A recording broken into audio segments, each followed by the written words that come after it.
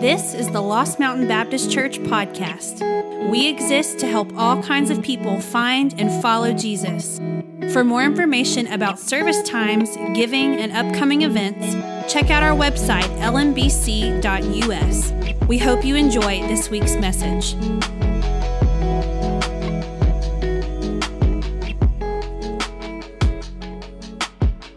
Well, good morning. You guys doing all right on the tail end of two fall breaks in our community? Ready for people to return back to life, rhythm, school, and work? I know Paulding's already back, but Cobb's coming back in now. I got to tell you that music stirs my soul, right?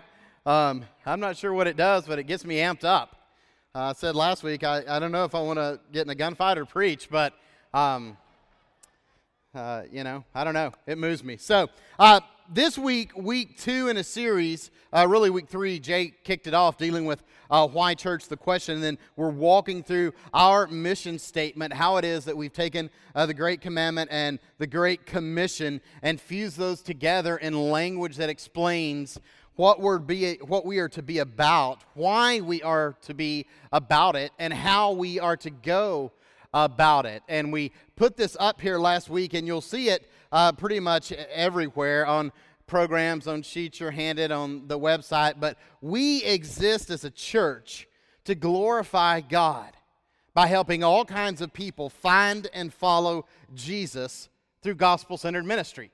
Last week we talked about what it meant to have our highest value be that of glorifying God in everything we do as a church, in the way in which we go about everything as a church, and in the way in which we go about our lives and that which we do as individual believers, as couples, as families, as homes. And this week we're going to move in particularly into what we believe is the most glorifying thing that we can do as a corporate effort together as a church. That's helping all kinds of people find and follow Jesus. And this morning particularly, we're going to be emphasizing what it looks like and what it takes to help all kinds of people. Because if you haven't noticed, and it's just not us, you look around in most churches, they're pretty monolithic. They are not representative of what the gospel has been producing throughout history. They're not representative of what God said the gospel would produce, as the walls and the barriers and the boundaries that separate men and women from one another due to sin come down and bow at the foot of the cross. They're shattered through the gospel of Jesus Christ. And we look at one another primarily through the lenses of the gospel,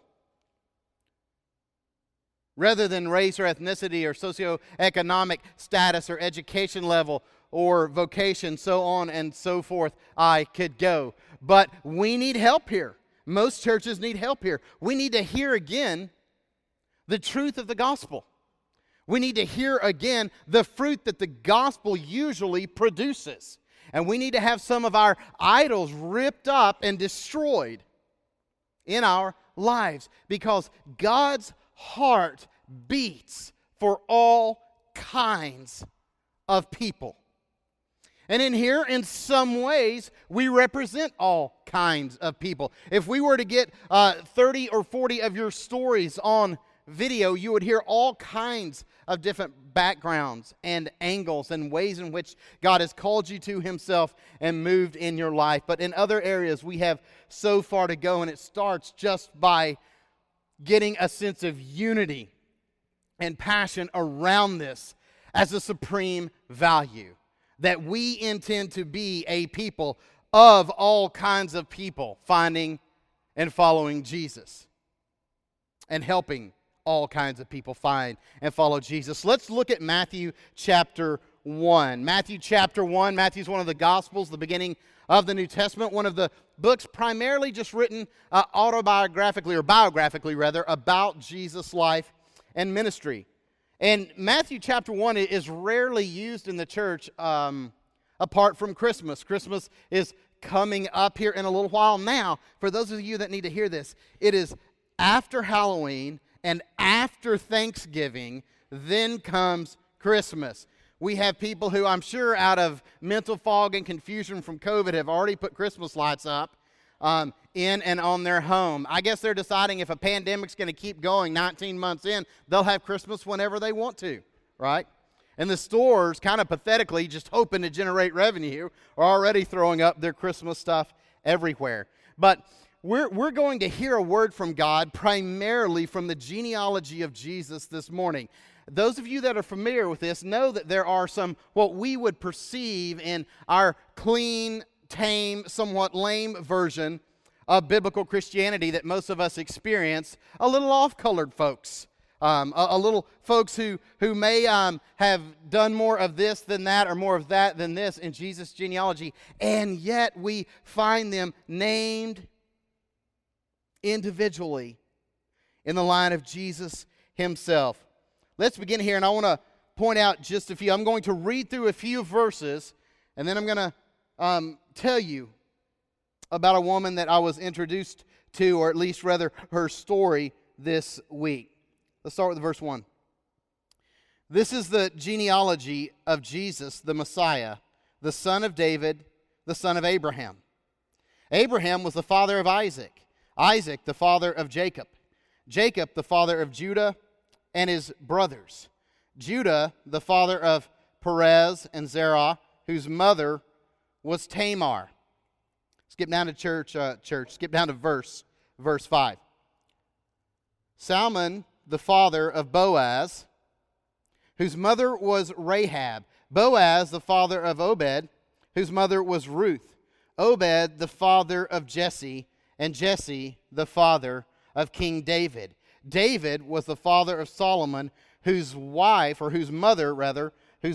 had been Uriah's wife. Without naming her, the writer of the genealogy of Jesus is naming who? Bathsheba. Yeah, Bathsheba. We'll talk more about that in just a minute. All right. I just want to pause there. We're going to come back here and work our way through it. But one of the television shows that my oldest son and I, Cade, are kind of watching together right now and commenting on is one that it has a few seasons in now. We just discovered it. It's an A&E show called 60 Days In.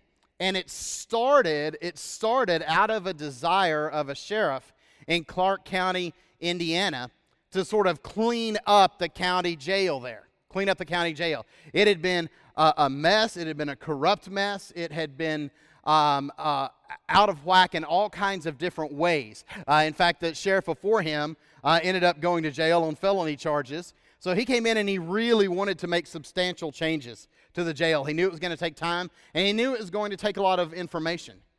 And he said, as he and a couple of his senior law enforcement officers that oversaw the jail in the county there began to talk, they struggled with how to get the right kind of information to really know what's going on in the jail and how it's going on in there. And he said, if we put undercover COs, correctional officers, in there, we're not sure that they're going to tell us the truth about other correctional officers. There's just a struggle there.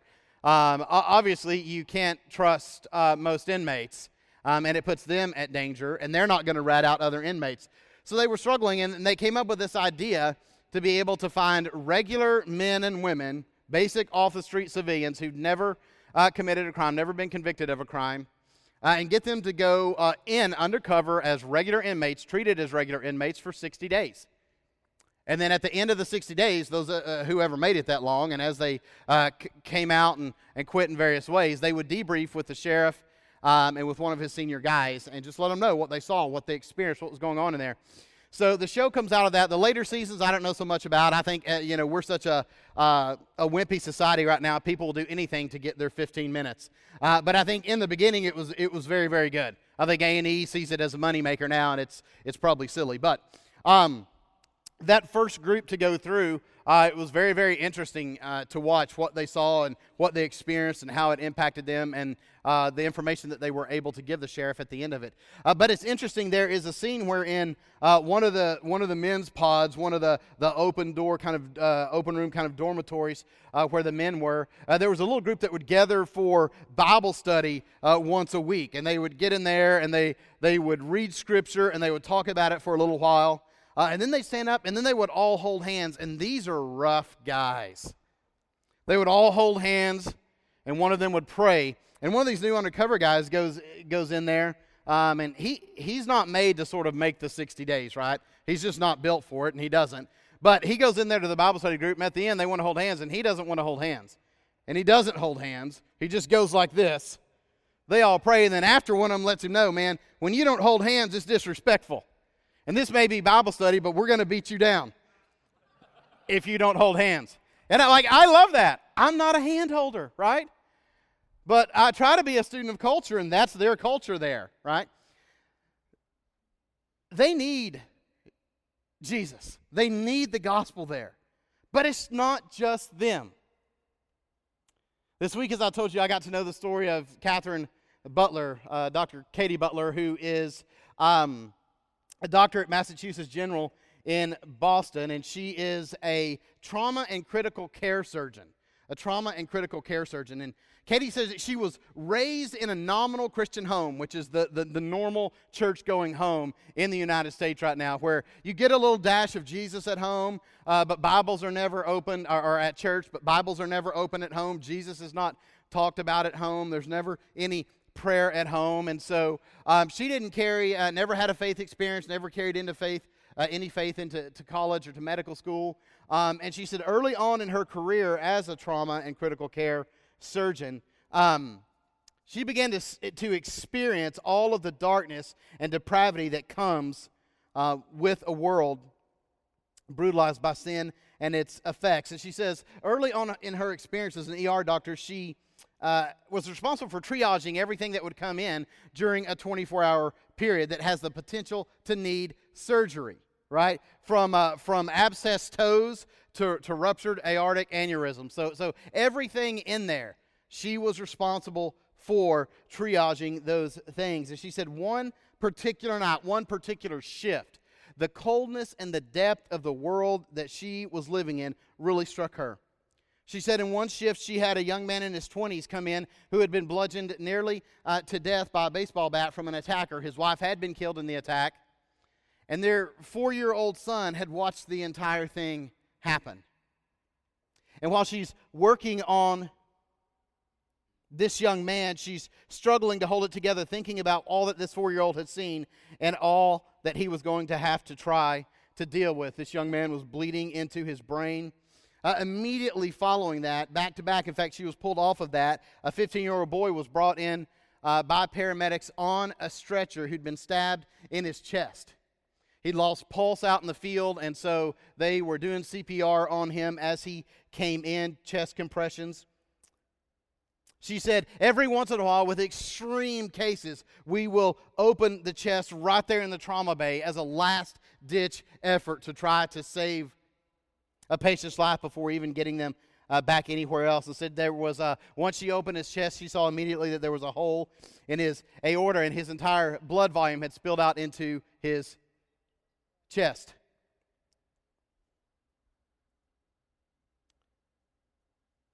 She said that she stumbled back, realized they weren't going to be able to save him, and immediately had to go change her scrubs because she had blood all over her scrubs, and she had to talk to this young man's parents.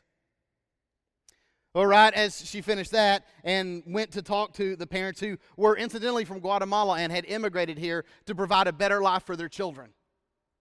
And this was the end of their 15-year-old's life. She gets another call. Another 15-year-old kid. This time this young man had been shot in the head. She said she saw right away in the team that his pupils were fixed and dilated, so they knew immediately that he'd suffered brain death. The bullet had traversed his brain. Heart was still beating because he was on a ventilator, but he was brain dead. And she said that the most that I could think to do in the moment was to suture his head back up and clean him up as much as we could so that he would look something like the boy the family had known and loved. She said while she was trying to do that, just an unwise or maybe unknowing staff member brings the young man's mother in there. And she says, I'm right in the middle of this process. It's a mess. He's a mess. The mother just wails and screams, drops to her knees. And she said, that was my breaking point. She said, I ran out of the room, found a private place to cry for a little while, got up, cleaned up again, because I still had 8 hours to go on that single shift. She talks about the downward spiral that began in her life at that point. She said the next day she drove 2 hours west of Boston through the Berkshire Mountains. She said it was one of those New England October days. It was just gorgeous. The trees were on fire with beautiful colors, everything changing. She stopped on a really peaceful bridge that crosses the Connecticut River a couple of hours outside of Boston, and she said she just looked at all that God had created and all that was going on there. She breathed the fresh air. Things were clean, things were peaceful, things were calm. And she said, I tried to pray, but I had no relationship with God. I was not a Christian. I didn't know Scripture. I had never read the Bible, and I couldn't find anything to say. I had no words to pray. She got in her car, drove back to Boston, continued working 100-hour weeks as the norm, and she said she just continued to spiral down and became very suicidal, having suicidal thoughts on a daily basis. She said over the next few years she began fantasizing about driving back up to that peaceful bridge and throwing herself off into the Connecticut River. It's not just inmates in a county jail that need Jesus, that need the hope of the gospel, the beauty of restored relationships that come with being part of the family of God, part of a local church that speaks truth and encouragement, challenge and care into our lives and walks with us. It's highly educated trauma surgeons living in one of America's nicest cities that need the hope of the gospel and Jesus Christ. And I just want to tell you this morning, by affirmation and then demonstrate by Scripture, God is about and has always been about helping all kinds of people find the hope and faith in Jesus Christ that comes through the gospel. It's never been about you or about me or about a chosen group alone. Look at Abraham. Let's go back to Matthew chapter 1, verse 2. The genealogy of Jesus in Matthew starts with Abraham. It starts with Abraham, but there's something fascinating about this that I was thinking as I was walking through this genealogy and praying through and reading the different accounts of the different names involved. If you go back and look at Genesis chapter 14, Abraham encounters a man that if you've heard about, you've probably only heard about because you've read straight through Genesis yourself, or you've heard him brought up in sermons or messages or teaching around financial responsibility and faithfulness before God with regard to tithing, which is completely appropriate because it's the first mention of the tithe, the top 10% of someone's income, someone's resources going back to God through a gift. But look at verse 18 of Genesis 14. Well, let me set this up. There had been a coalition of allied countries come together to take a specific area in the ancient Near East. And in doing so, they had kidnapped some of Abraham's family. Well, Abraham gathers, in a sense, a group of special operators. He gathers 318 choice fighters, and he goes out and he engages this coalition, and he defeats them. He comes back in with his men triumphant and just camps on a plain outside of Jerusalem. And this is where we pick up the story. The king of Sodom had come out to meet him, but also another interesting character. Verse 18. Then Melchizedek, king of Salem, brought out bread and wine. Now there's no kind of ordinance like the Lord's Supper or communion pointed to here. This is simply a gift for returning warriors. This was very common after battle so they could be renewed and refreshed. He was priest of God Most High, El Elohim, not Elohim, but El Elohim. And this is used in Psalms. It's used again in the New Testament. It's used multiple times throughout the Old Testament to refer to God. And he blessed Abram, saying, "Blessed be Abram by God Most High, creator of heaven and earth." You've got Melchizedek here acknowledging Abraham as being God's man, God as being the God, Yahweh, creator of all that exists. 20, and praise be to God Most High, who delivered your enemies into your hand. Then Abram gave him a tenth or a tithe of everything. So here's an interesting question. Why Abraham, right? You've already got Melchizedek, who's a priest in a way that has a lot of mystery around it, and we just don't have answered questions for this, though he's mentioned at other places in Scripture, most notably in Hebrews chapter 7 and other parts of the book of Hebrews. But you've got Melchizedek, who's already a priest of the Most High God. God doesn't choose Abraham and choose a nation. He chooses Abraham and creates a nation. Why not choose Melchizedek and create a nation through him? Melchizedek, in a sense, was already in. He was already one of the convinced. He was already a follower of God. He was already involved in the service of God. But God doesn't do that. God comes and he chooses someone who's an outsider at that point. And he makes a covenant with him. And here's the interesting thing. You might think, well, maybe Abraham was also a follower of God then. He just wasn't in that kind of covenant relationship that he was after God comes to him. Not the case. What's interesting is that we find this in Joshua 24. This won't be up on the screens, but just listen. Joshua chapter 24, verse 2 says, Joshua said to all the people, "This is what the Lord, the God of Israel, says. Long ago, your ancestors, including Terah, the father of Abraham and Nahor, lived beyond the Euphrates River and worshipped other gods, probably Baal in that area." Abram is a pagan. Abram comes up in a pagan family. Abraham starts as an idolatrous pagan worshiper, just a normal cultural man in that ancient Near Eastern context. And yet, God doesn't choose Melchizedek to do his great work through. Matthew 1 doesn't start with Melchizedek, it starts with Abraham. And I think part of what we should be taking away from this is that God is always pursuing those who don't yet believe. God is always pursuing those who don't yet believe. Another way to say that is God is never satisfied simply by those who are already in. And if you want to see your relationship, not to turn this and make this about you, but it's an interesting byproduct. If you want to see your relationship with God in Christ come alive in a way that it may never have or may not have been in a long time, get involved intentionally in building meaningful relationships with all kinds of people, especially those outside of faith, especially your unchurched neighbors, friends, and co-workers, classmates. God is always pursuing those who don't yet believe. He could have started with Melchizedek. From every human understanding, as you read Scripture and realize Melchizedek was already in some kind of relationship with God. He was already in some kind of priestly function. He was already a king. He was influential. He was already honoring God and recognizing God as the creator of all. But God doesn't do that. God often doesn't work like we imagine. He often doesn't choose the people we would choose. Right? He's just not impressed by who's lists.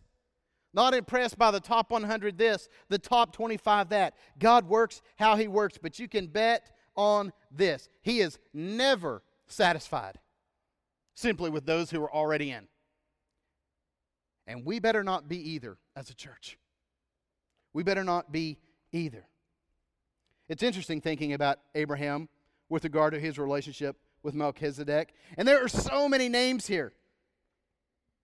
Doing a study of the names in the genealogy of Jesus is such a fascinating study of Scripture. Let's go down to verse 5. Salmon, the father of Boaz, whose mother was Rahab. Now, another thing that you'll note here is that ancient genealogies didn't mention women. Women weren't included in them. It didn't matter who someone's mother was. It mattered who their father is. And in more ancient tribal cultures today, in underdeveloped parts of the world, it still doesn't matter who someone's mother is, who someone's mother is. It matters who their fathers are. That is how lineage is traced. but God is picking up the speed at which he's breaking down these gender barriers and these gender walls that had been erected by sin. So we find not only Tamar mentioned as a mother in verse 3, we find Rahab in verse 5. Super fascinating, because most of you will know that Rahab was a pagan prostitute in Jericho, the first city they encounter when it comes time to cross the Jordan and begin entering into the land of Canaan, the land that God had promised to them. And so you've got this woman, and who knows why she was a prostitute? We don't know. Most often women turn to prostitution because they'd lost a husband. There was no man providing for them and protecting them in their life.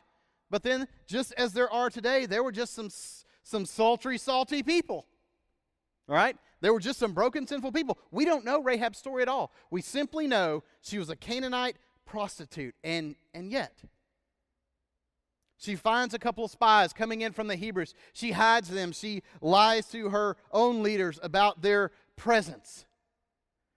And she confesses that even though she's a pagan in a pagan culture, a Canaanite prostitute, she somehow heard of the God of the Hebrews, the Israelites. And she knows him and she fears him at some level. And we find her name here in the genealogy of Jesus. If you were making up a faith, you wouldn't put a prostitute in the lineage of your Savior, of your Messiah. If you were just making up Scripture, you'd leave this one out. But here she is. We celebrate Ruth. There'd be no Ruth without Rahab. But Rahab's here, and part of what I think we should be learning from this, Rahab's stories in Joshua 6, you can go back and read that sometime if you want to, is that God loves those. God loves those who are stuck in patterns of sin and brokenness. God loves those. Not tolerates them, not as eager to judge them, but is holding off for some reason. God loves those who are stuck in patterns of sin and brokenness. He often loves the people that you and I don't even like. Often when you find churches that aren't very evangelistic, right? They just really don't care much about people beyond their walls. At the root of it is really a theological problem. They're really, within their corporate DNA is a belief that God doesn't really like lost people very much. He's offended by their language and their politics and their dress and, all of the fact that they spend their time here and they spend their time there. And I'll just tell you, church, that's an unbiblical view of the heart of God. And you ought to thank God, and I ought to thank God that it's not accurate. Because at one point, God came for us too. We didn't come for Him. We didn't wake up one morning and just yearn for something righteous and something good. God comes for us. God loves those who are stuck in patterns of sin and brokenness. And they're all around you. They're in your family. They're in your friendships. They live on your street. They work with you. They go to school with you.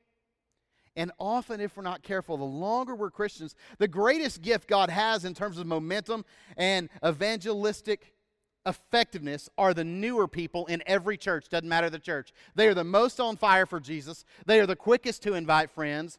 They, as a regular pattern, remember what it's like not to have a church family, not to be engaged with other believers, not to have a relationship with Jesus. And they want to see people reached because they know firsthand that God loves those who are stuck in patterns of sin and brokenness. But go on. We've got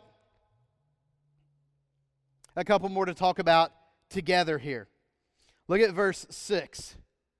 And Jesse, the father of King David.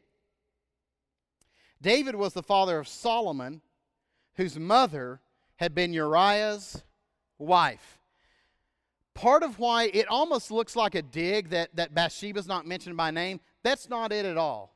It's a reminder to us that she was someone else's wife before David drug her into sin as a king. Now, some of you will remember David and Bathsheba's story. You can find that in 2 Samuel 11. David is king of Israel. He's kind of a superstar spiritually, militarily, politically, in terms of leadership. He's wandering around outside on the roof one day, and he sees a woman bathing on her roof, which was very common. I hear sometimes people try to make this Bathsheba's issue. Imagine that. Imagine men trying to make it a woman's issue. King David held all the power. He sees Bathsheba and basically tells his men, I want her. Have her brought to me. She has no power, no standing before the king. She comes, she does as he pleases. He has sex with her. A child comes from that. David gets scared. He begins to run backwards and deeper into sin. Through a unique set of circumstances, has her husbands, one of his leading warriors and generals, killed, murdered. He's confronted later by his sin, or about his sin, by Nathan, repents of it. Psalm 51 is a beautiful picture of David's repentant heart being poured out in language and words. But here we find, coupled together, really kind of a triad. You've got King David, Solomon, who was the child of King David, and Bathsheba, who became the next king, and a man of great wisdom, wealth, and influence. David, Solomon, and Bathsheba, Uriah's wife. A story of brokenness, sin, redemption, restoration. And I think what we see here when you think about both David and Bathsheba is that God welcomes both the wounded and the wounder. That's hard for us. But God's heart is open to all. His invitation is open to all, both the wounded and the wounder. That's one of the reasons that if you're a member here, if you're a regular attender, you've been coming for a while, you've heard us say fairly often that no matter where you have been or where you are, no matter what you've done or what's been done to you, we believe that God loves you, that you're in here for a purpose.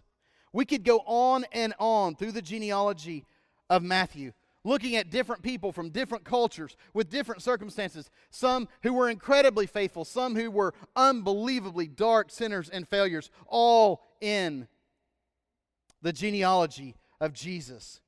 Jesus has always been about all kinds of people. God has always been about reaching all kinds of people. His covenant, his promise to Abraham was not just for Abraham, but that the whole world would be blessed through Abraham. We see that fulfilled in Jesus Christ himself, as the people of God are represented all around the world in Christ now. What's interesting is when you look closer to home, even at Cobb County, you see these shifting dynamics. If you do any demographic research on Cobb, you find out Cobb County is 56% white, 29% black, 13.5% Hispanic, and a few percents others blended, so on and so forth. But here's what's amazing. So Cobb County is diverse racially and ethnically. Paulding, you can just see mirroring the movement of Cobb here, but for the sake of time, I'm not throwing out the numbers for all of them. What's amazing is when you look at the school, Cobb County in general, 56% white. Cobb County schools, 35% white. Which means the younger you get here, the more diverse racially and ethnically this county is. And we saw from the Senate elections here, as they're breaking that down, that Georgia itself, and especially the Atlanta metro area, is getting year by year, statistically measurably, younger, more ethnically diverse, and more politically diverse. And can I just tell you, this is good news if we have kingdom-focused hearts. This is good news because God is bringing all kinds of people right here to us.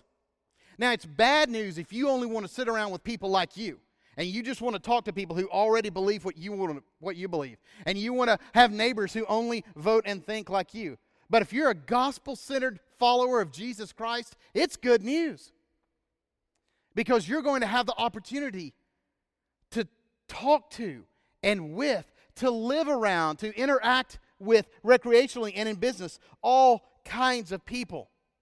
As our metro area is doing what all metro areas in the United States are, becoming more and more diverse. And this is such a win for us and for the gospel. I know some of you won't remember anything I've said this morning if I don't tell you what happened to Katie Butler. what happened with Dr. Butler. A few years pass between that downward spiral. So for a few years, she just continues to spiral down. Suicidal, struggling, depressed. And she said, on one shift, she's overseeing an older gentleman. He'd had a surgery, and after that surgery had some kind of event following the surgery where his heart had stopped and he'd required CPR for almost 25 minutes. His heart was able to get started again, but his brain had been deprived of oxygen for so long that he had a severe brain injury. Weeks had gone by. She was just in there checking on him. Family were regularly around him. The neurologist and doctors working with him saw no signs at all of hope from his imaging. The best they could tell his wife and his kids, he was a little bit older gentleman, was that he might one day open his eyes and be able to track movements, but no more. They would never know him as they had. He would never know them as he had. He'd never be able to interact or talk. And she said one day, several weeks into caring for this man, she heard his wife in there belting out 80s music. She said, which you don't usually hear in the ER, the ICU, or anywhere like that. She's just in there singing, and I almost sounded like Forrest Gump. She was singing. I don't know why I did that, even being recorded. But so she goes over to the room, and she says, hey, what's going on? How are you? And the wife, with enthusiasm, she saw that she had hung about an avocado-sized cross above his bed, and she was holding a cross, and she said, Dr. Butler, I was praying and praying and praying last night, and when I woke up this morning, God said, don't worry, everything's going to be okay.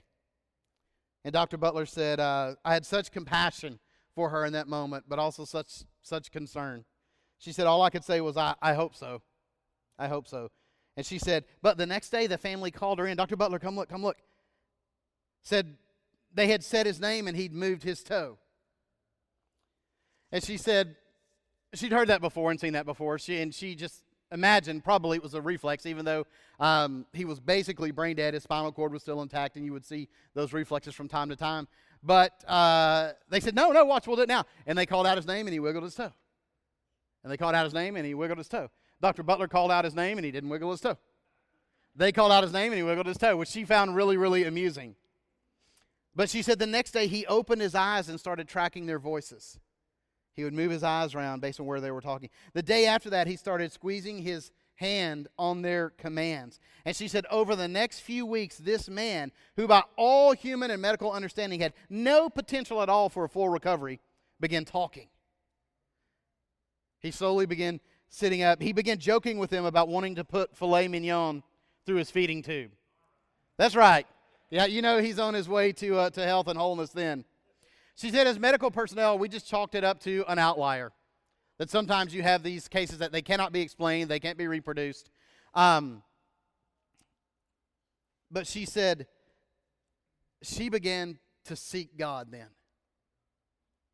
And she said she couldn't escape the belief that this wasn't just an outlier, that there was somehow a connection between that devout family's prayer and belief, the prayer and belief of that devout wife, and this man's turnaround. And she said because she thought she knew Christianity, and she said, I thought Christianity is being a nice person. She thought she'd heard the gospel, which is the great danger for most of us here in the Bible Belt. She didn't worry with Christianity. She began to explore other religions. She read the Bhagavad Gita. She explored Buddhism. She read the Quran and explored Islam. And then one night her husband just set her down and said, would you be willing to read the Gospels in the New Testament? Read Matthew, Mark, Luke, and John, and read Romans. And she said, sure. Because she said, no matter what walk of life you come from, she said that she had seen so much as a trauma surgeon, so much in the ER, that she said all of those other religions she realized very quickly were just different pathways for us to earn our own salvation. They were just giving her different lists of here's what you should do to make yourself right with God, to have a right standing before God. And she said, I couldn't get around this thought that no matter what walk of life you come from or who you are, at some point you're going to come through my double doors with some illness or injury. And if we have to earn our relationship and right standing with God, we're all doomed. And she said, I didn't have words to put to it before, but it was sin. I knew I was broken. I knew that no matter how devoted I was to my career and how much I tried to do it well, I would miss things. And those things haunted me. I saw all of the brokenness and violence and the results of those coming in to Mass General's ER. But in the Gospels and in the book of Romans, God met her. And she met him. And for the first time, at the bottom of the bottom of the bottom, contemplating daily taking her own life, she heard the gospel. Her heart was open to faith. And she realized that what she understood as Christianity and the gospel was not it at all. And in her hopelessness and despair, God came in and God saved her. And He revealed to her His goodness and grace, poured out for her in the gospel of Jesus Christ, and changed her life. She and her husband became active in church. She went back to work, of course, because the gospel changes everything, right? It changes the lens by which we go through life. And she realized that the gospel was about restoring all that sin had broken and busted up. If you look at Galatians chapter 3, Paul talks about what God is doing in the gospel.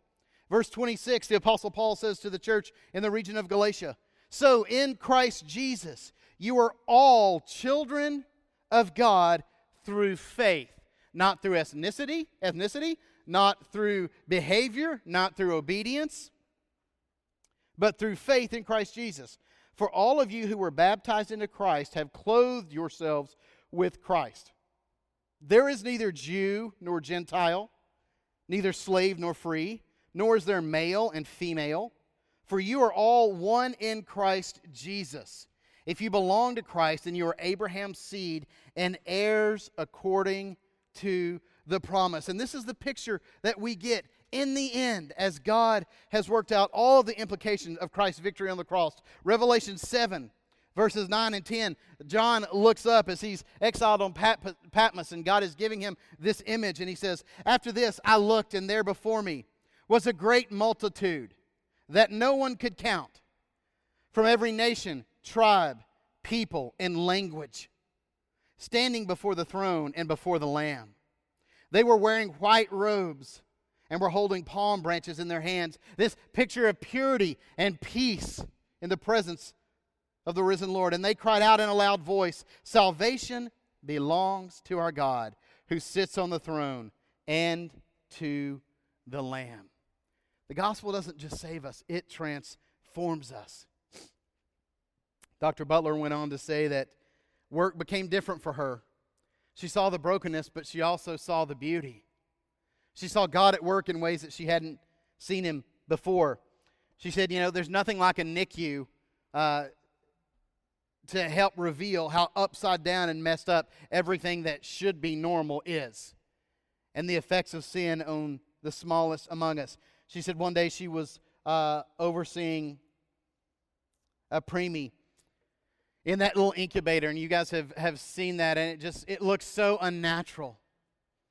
And she said you see all kinds of situations and families in there, and said husbands always react kind of differently. Some stand off back kind of in the room. This husband was not that kind. He always stayed very close. As we would come in, he'd put his arm around his wife as if trying to protect her from getting any more bad news. He was there fully engaged, trying to serve and support his family.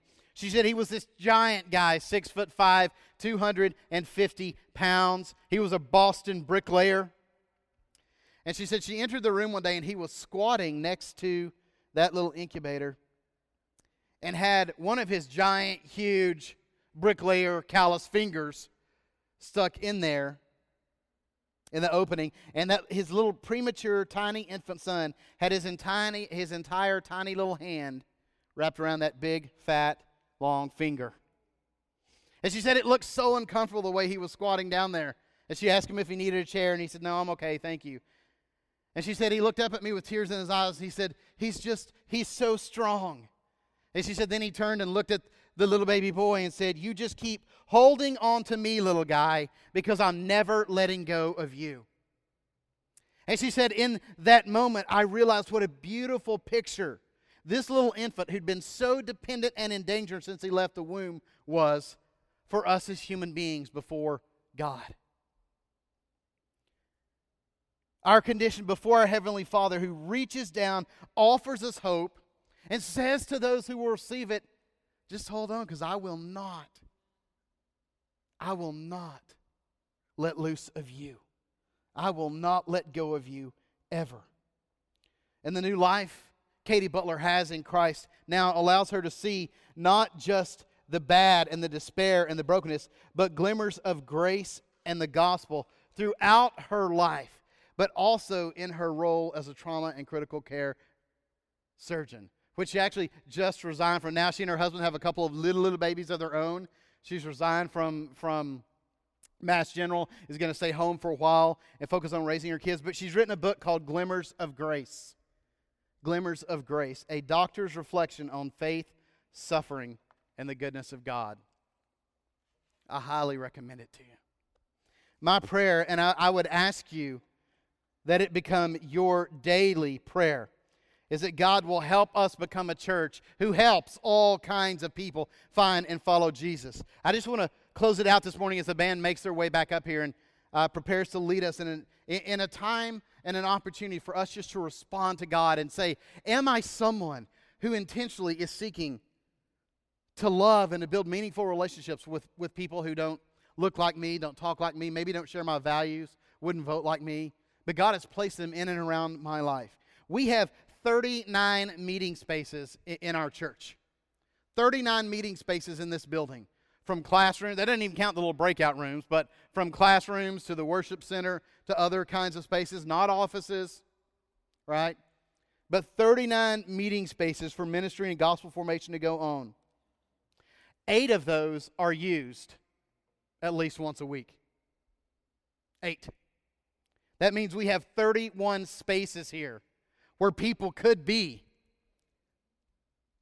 exploring a relationship with God, sharing brokenness, involved in healing and restoration kinds of ministries, involved in gospel-centered teaching, confessing sin and repenting and receiving the love and the encouragement of other brothers and sisters, where we could be investing in families and teens and parents struggling and providing divorce care, and on I could go. 31 spaces that are never used. They're empty. Week in and week out. And of the 8 that are used, only 3 are used more than once in a week. And I got to tell you, that doesn't discourage me as much as it lights the fire of my passion and drive. Because God has given us this stewardship. And He's at work making us healthier and more whole, clarifying what gospel-centered wins look like to a church, clarifying values and a mission that belongs to Him. And we're going to see these rooms begin to fill up. One after another after another. And they're going to fill up with all kinds of people. With people who are younger. With people who are racially and ethnically different than us. With people who don't come in immediately sharing our values and our convictions. Because when God is at work and when redemptive movements are going on, it's a little messy. So I'm going to ask you now, if you will, to stand. You can stay seated if you want to, however you want to respond, but I would ask you to pray in this moment that God would break your heart for people far from Him, for all kinds of people. And where you need to repent, that you would do that this morning. And I'm going to pray that God would cause us to catch fire with a desire to meet and get to know and learn from and interact and eventually share the beauty of the gospel and the life of gospel with people, all kinds of people. Let's stand and pray. Thanks so much for joining us online at the Lost Mountain Baptist Church podcast. For more information about service times, giving, and upcoming events, check out our website, lmbc.us.